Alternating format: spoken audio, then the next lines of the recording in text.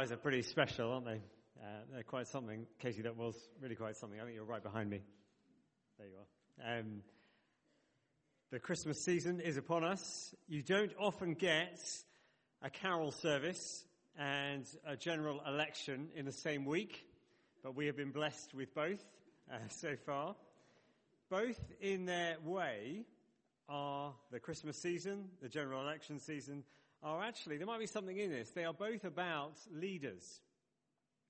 Obviously, the question that has been key through this week, what kind of leader were you looking for?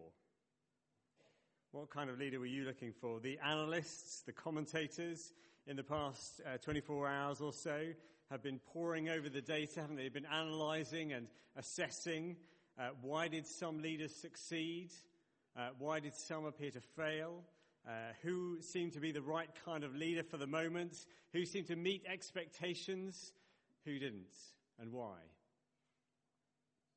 It is a question, can I tell you, that I'm very aware of as well. If I can introduce myself, if you don't know me, my name is Paul. I've been appointed as the new rector here at Holy Trinity Platt. And you can imagine, understandably, quite a few people, when I meet them, are kind of asking the same sort of question. Paul, are you the right kind of leader? Are you the right kind of leader for here? Can I tell you a story about a carol service that I was leading a few years ago? You'll see me as I am here. I am mixed race. I met a young British Asian chap at the carol service that I was leading. And after the service, he came to talk to me. And he was clearly just really amazed that I had been leading the carol service at the front. And he kind of came to me and he kind of had his mouth open and real sort of wide-eyed and said, "They let you do this." And we got chatting. I said, "Yeah, they do. I know, it's extraordinary." They let you do this, and we got chatting, and I asked him about it, what he was studying and what he was doing, and he would ask me what I was doing. And every now and again, as we were talking, he would just stop and go, "But seriously, they let you do this?" We all want the right kind of leader. But who is the right kind of leader? I'm going to try and answer that in the next few minutes from the words of Isaiah, the first reading that we had earlier this evening. They're printed at the back of your booklets. If you wanted to turn up just towards the back page, the inside back page, they're words from Isaiah. Now that reading is from the Old Testament, so it's several centuries ago.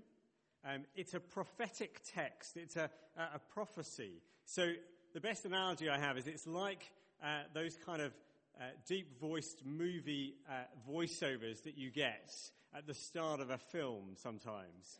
You imagine somebody with a very good, rich voice says, "There was a legend that a leader would come." It's that sort of, that kind of thing. Isaiah is writing to a nation, God's people at the time, who were divided.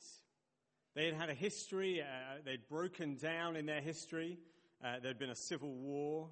There were now in the nation, would you believe, two sort of main leaders within a split nation who were vying for control. There are points of resonance with today.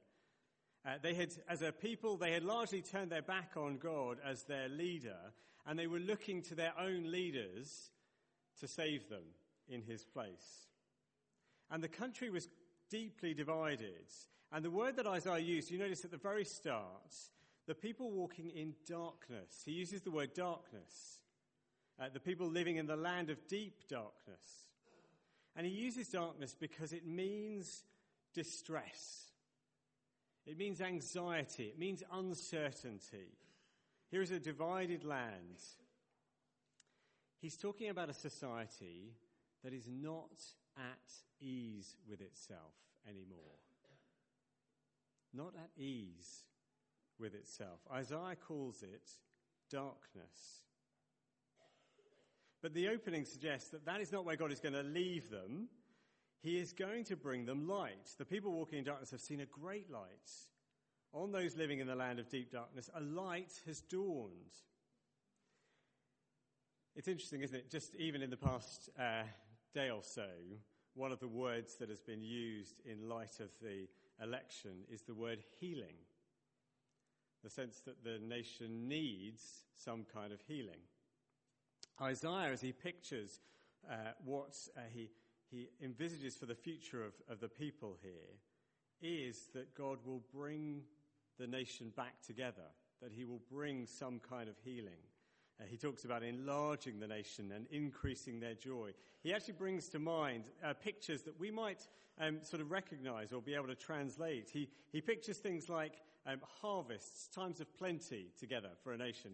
He pictures victories when their backs were against the wall. He pictures festivals.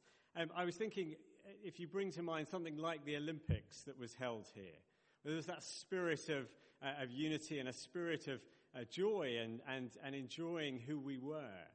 That's the kind of picture that Isaiah presents of what the country will be that he's writing to. But you wouldn't picture those things if everything was fine then, would you? And that's the point. They weren't fine. They weren't at ease with themselves. I spent some time earlier this year at a conference on conflict and reconciliation, war and peace, if you like. It was held in Bosnia, in the Balkans, a place, as you may know, which has a history of conflict, of turmoil, a place with a history of not being at ease with itself. And it was facilitated by some people who had worked in the field of conflict resolution. And it was pointed out a number of times that in the UK, in parts of Europe, in parts of the US, in other parts around the world, we have been plunged into internal conflicts. It may be not the case that somebody went on the radio and said, we are now at war with one another, but things have been exposed. We've suddenly realized we are more at conflict with one another than we have thought. There are places in our world that are not at ease. Perhaps it struck you in recent days how, as we turn our back on God, we put incredible weight on our own leaders. We build up the leader that we hope in, and then we pull down our opponent's leaders. And then if ours don't work out, we start tearing them down as well. We're not at ease. And perhaps some of us here this evening will be aware of darkness, dark times, and anxiety, uncertainty for ourselves too. Hannah was courageous in speaking of the reality that she has known. And there'll be many here, I suspect, who will have known dark times and dark Christmases. That may even be you this evening. And what Isaiah presents to the people is a model for a different kind of leader. A different kind of leader. It begins with those famous words, "For to us a child is born, to us a son is given, and the government will be on his shoulders." He is given to us. It's just the first signal that he is different. He comes from outside. He is a child. He will come in weakness, not in strength. But the government will fall on his shoulders. Leading is a burden, and a burden that he will take on our behalf. It will be by liberation, not oppression. It will be by peace and not by force.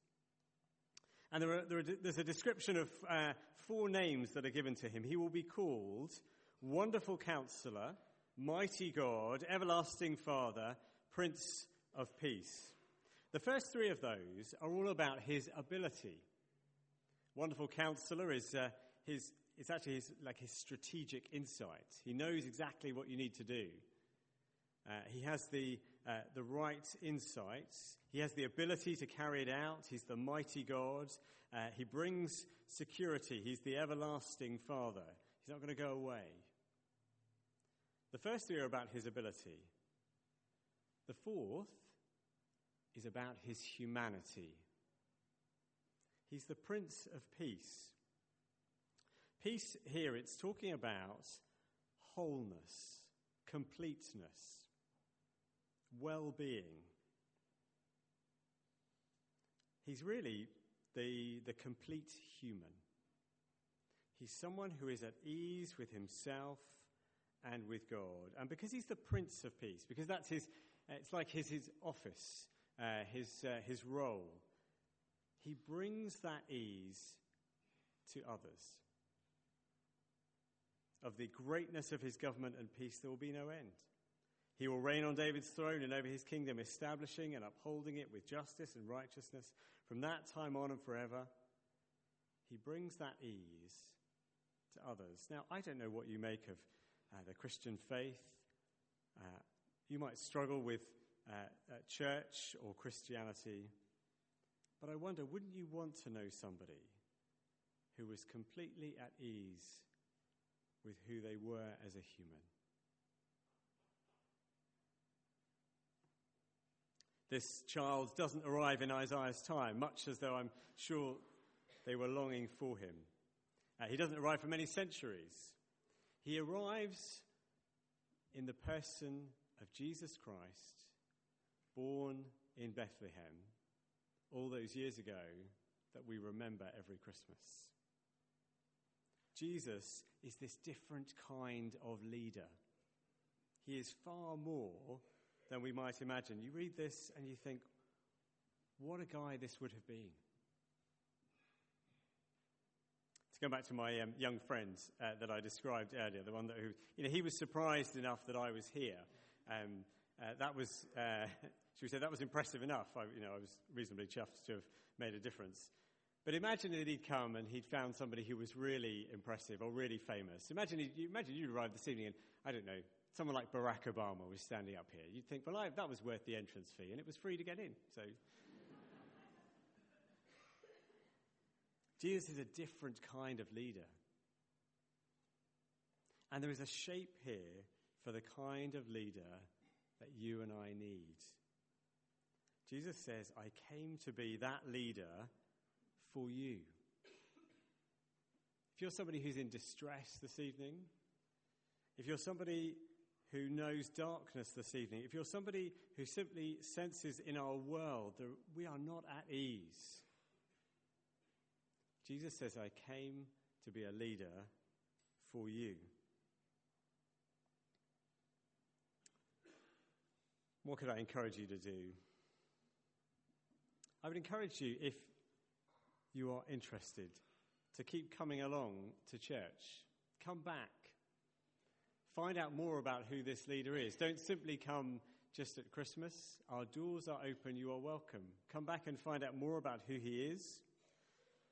Come and talk to me or anyone you've seen up here at the front afterwards. I'd love to give you an account of Jesus' life, which explains what he did, how he lived, who he was, how he was at ease with who he was, and how he brought that to others. Or maybe even this evening, if you have been thinking about this and investigating and pondering Jesus for some time, maybe it is this evening that you need to say, I want to follow you as my leader.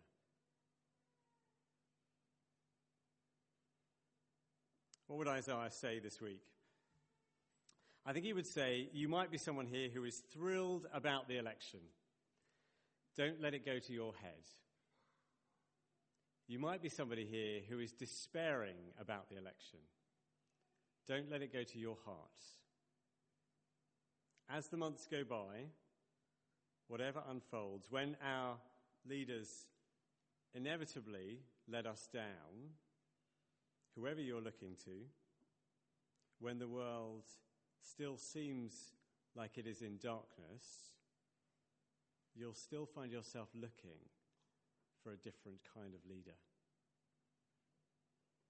We need a leader greater than all of them. I wonder what kind of leader you are looking for this Christmas.